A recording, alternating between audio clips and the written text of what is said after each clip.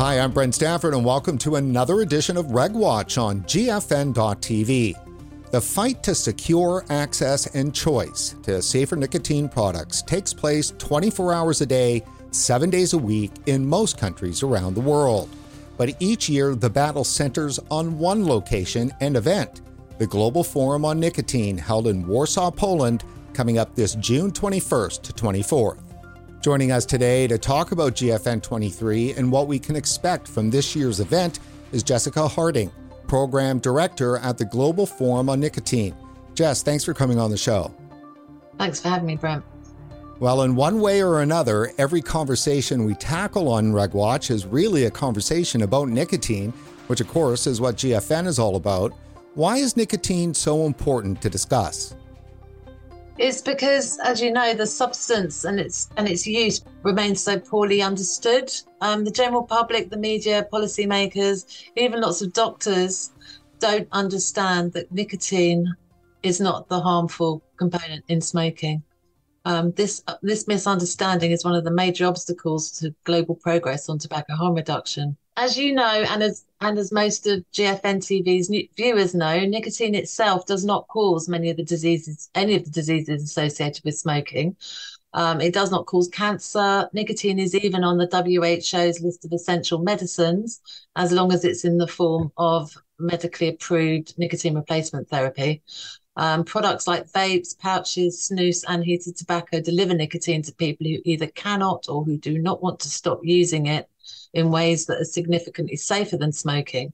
But until people get a better handle on what nicotine is and what nicotine isn't, and what it does and doesn't do, we're going to remain at something of an impasse. So this is the 10th year for the Global Forum on Nicotine. Tell us about how it got started and what the event is.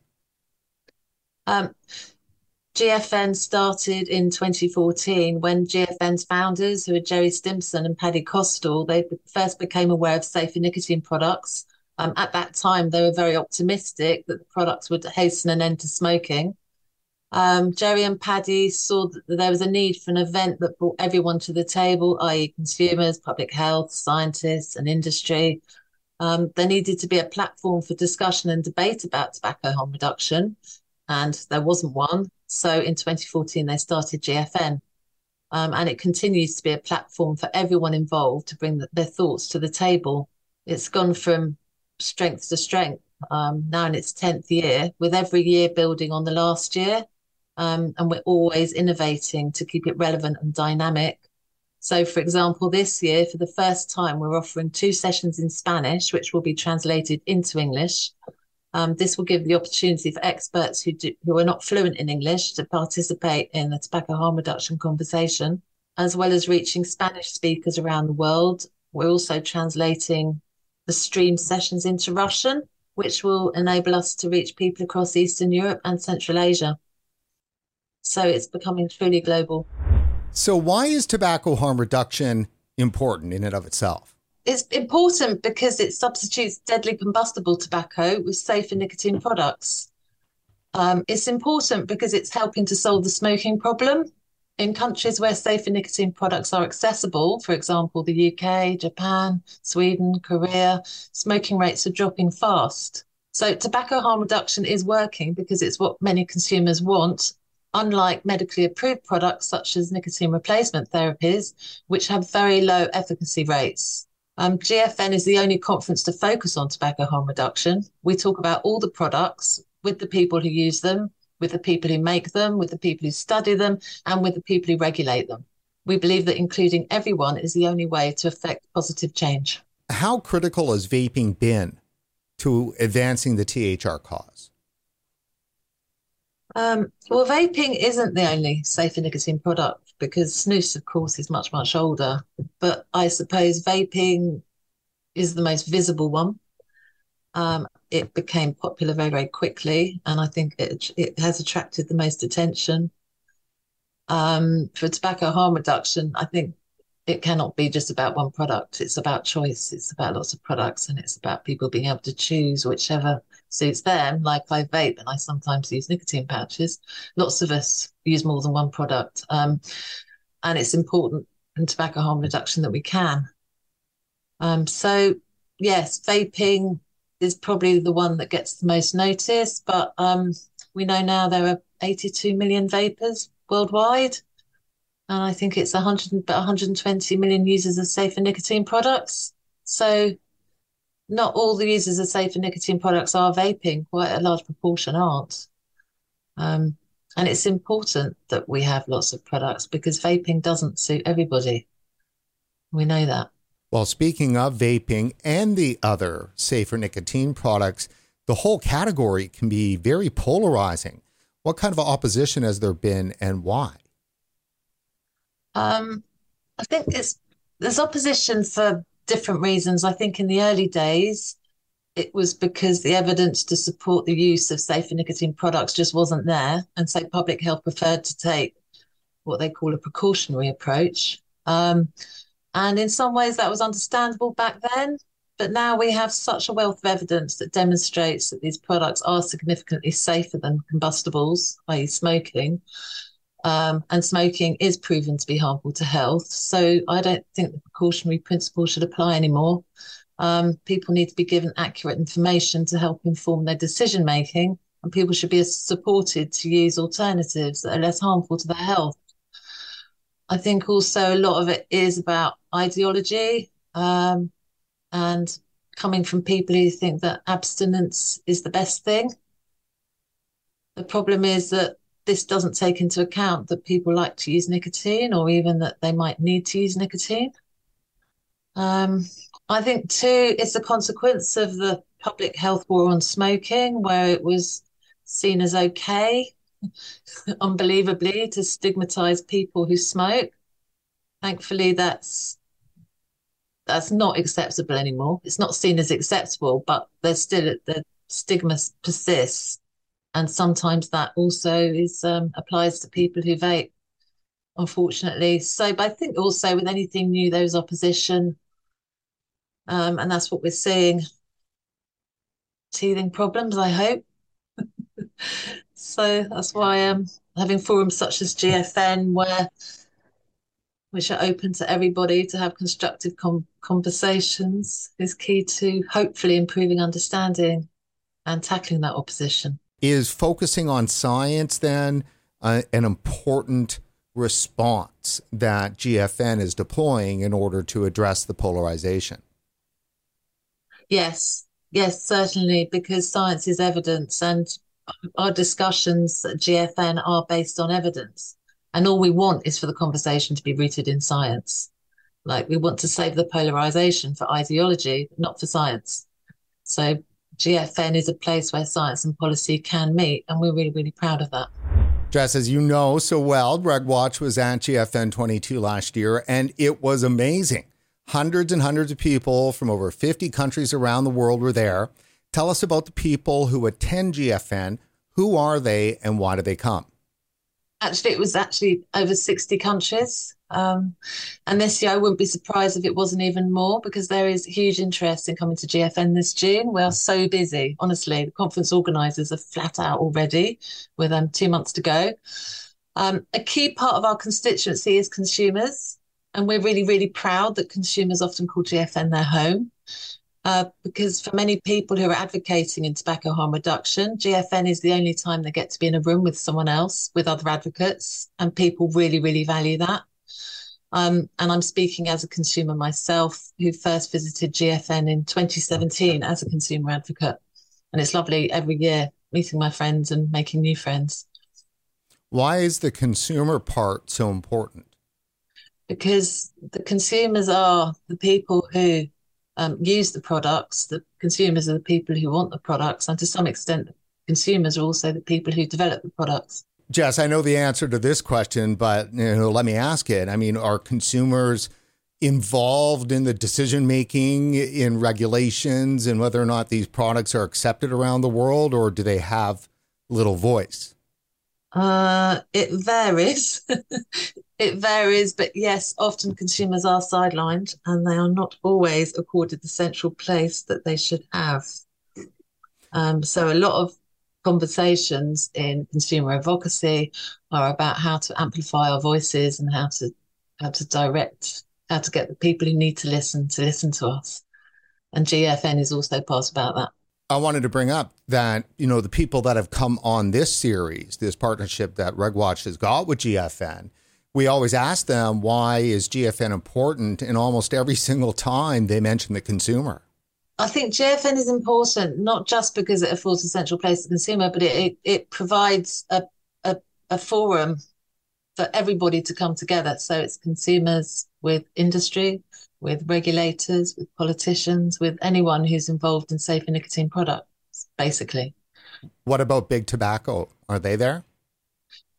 Yeah, big tobacco are there too. Manufacturers of safer nicotine products attend GFN because it's important that they also get to hear from other stakeholders present and that they contribute to the discussions. This includes traditional tobacco companies that are now active in producing safer nicotine products. It also includes lots of independent companies. And like I said before, we want all the stakeholders present because we feel that this is the key to moving tobacco harm reduction forward. And that includes big tobacco. What about the speakers and the topics over the years?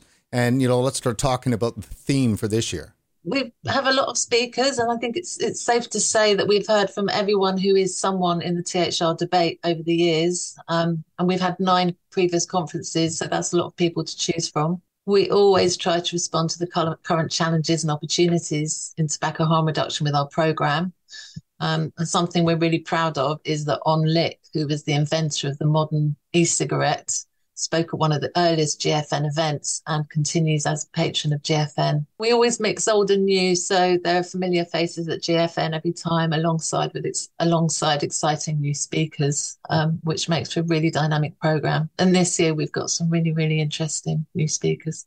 And what I always love so much about the GFN events is the great themes and taglines. In the past, when we've had Patty on RegWatch, we've kind of gone through them. This year, the theme is tobacco harm reduction the next decade. What can you tell us about that?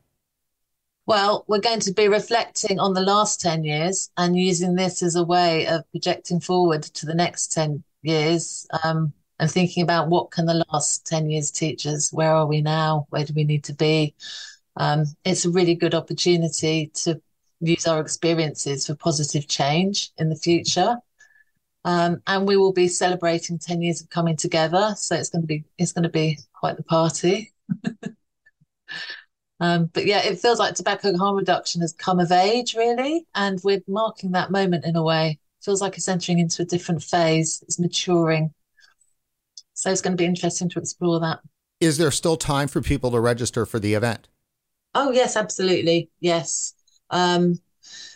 People can register to come to Warsaw, or they can register online for free. Online registrations, they'll always be open. Obviously, in-person registrations will depend on capacity, and we have sold out before, and there is a lot of interest this year. So book early to avoid disappointment. Well, if you can afford it, I highly recommend going to the event in Warsaw in person.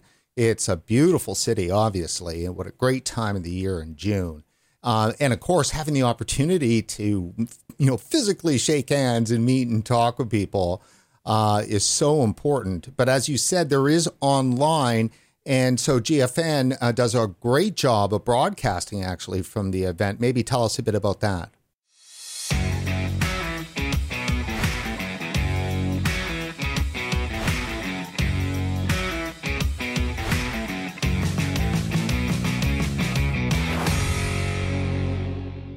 We'll be streaming every day.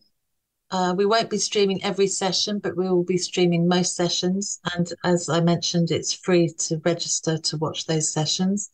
If you're joining us online, you can participate. There's a chat that you can participate in, and you can also put questions to go forward to the hosts and the panelists in the actual room. And we always make sure that we ask a lot of online audience questions. And if you're streaming, you'll be able to access the translations, the simultaneous translation into Russian and Spanish. So tell us about the agenda for the upcoming GFN 23. What's scheduled to happen? Well, it's quite fun packed and it's intense. This year, GFN is for 4 days. Um, at the beginning, the first 2 days will be mostly workshops, which are based on proposals which were submitted by the audience. We've got quite a nice range. In fact, it's going to be quite difficult to choose which one to go to at any given time. And people have already been commenting about that. We have, so just to give you an idea of a few of them, we have 3 on regulation. We have 2 conducted in Spanish. We have workshops on reducing environmental impacts, which is quite a hot topic at the moment, on medicinal licensing of vaping products. How do we get a medicinal license? Do we even want one? On barriers to quitting and on tobacco industry transformation in LMICs. Why doesn't it not seem to be reaching LMICs, basically? And then on Wednesday evening, Clive Bates is going to host a session which is called the Big THR Conversation. That's going to be quite unusual in that it's going to be based on oral history, and the oral history will be supplied by the audience. It's going to be a look back at some of the key moments in tobacco harm reduction. And we're really excited about that because very little of our tobacco harm reduction history has been recorded at all. There's stuff that just is not written down. So it's a really exciting opportunity to change that and to make sure it gets recorded. Then on Thursday evening, we have the Michael Russell Award and the Michael Russell Oration, which will be given by Roberto Sussman. He's going to be giving a critical evaluation of tobacco and nicotine science, which is going to be a really, really good start to the main programme. Then after that, we have the conference party in the evening on Thursday, which is really good fun, and that is free to everyone who's registered for the in-person event in Warsaw. Then Friday and Saturday sees the regular GFN programming, which for that we have 2 keynotes, 3 plenary discussions, and 4 parallel panel discussions. What panel or keynote presentation has you the most excited? Well, both keynotes are exciting. Sarah Cooney is going to be telling us about the politics of scientific publishing, which has a huge effect on tobacco harm reduction.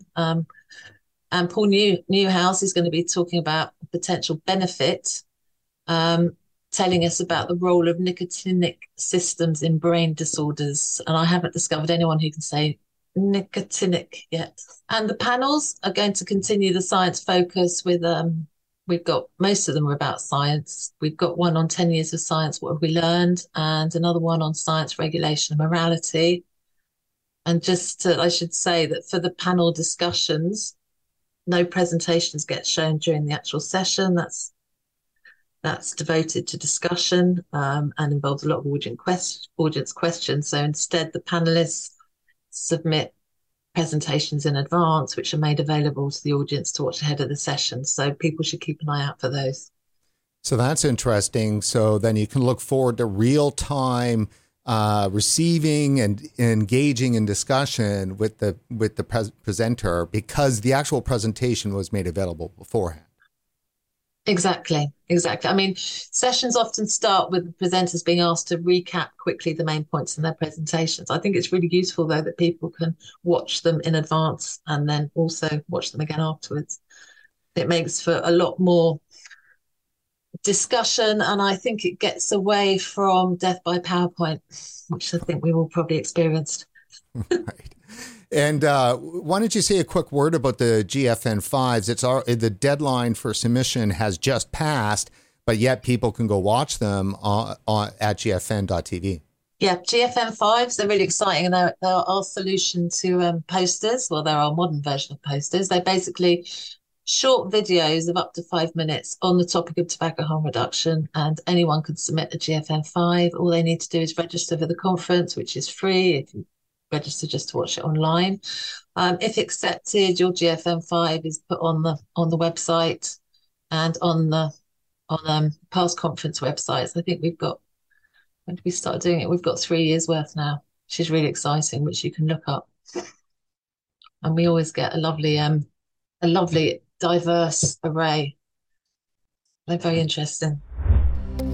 And now is a good time to remind viewers that there is still time to register for the annual Global Forum on Nicotine Conference on safer nicotine products and tobacco harm reduction. GFN is coming up this June from June 21st to the 24th.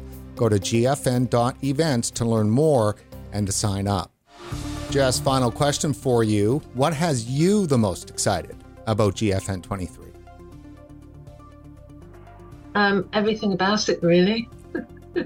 Most especially seeing people that I haven't seen for a year and meeting new people. I'm really excited about the program. I think it's one of the best yet. So it's going to be wonderful to see how that works. Good people, good presentations, good food, good drinks. Yeah, what's not to like? See you in Warsaw.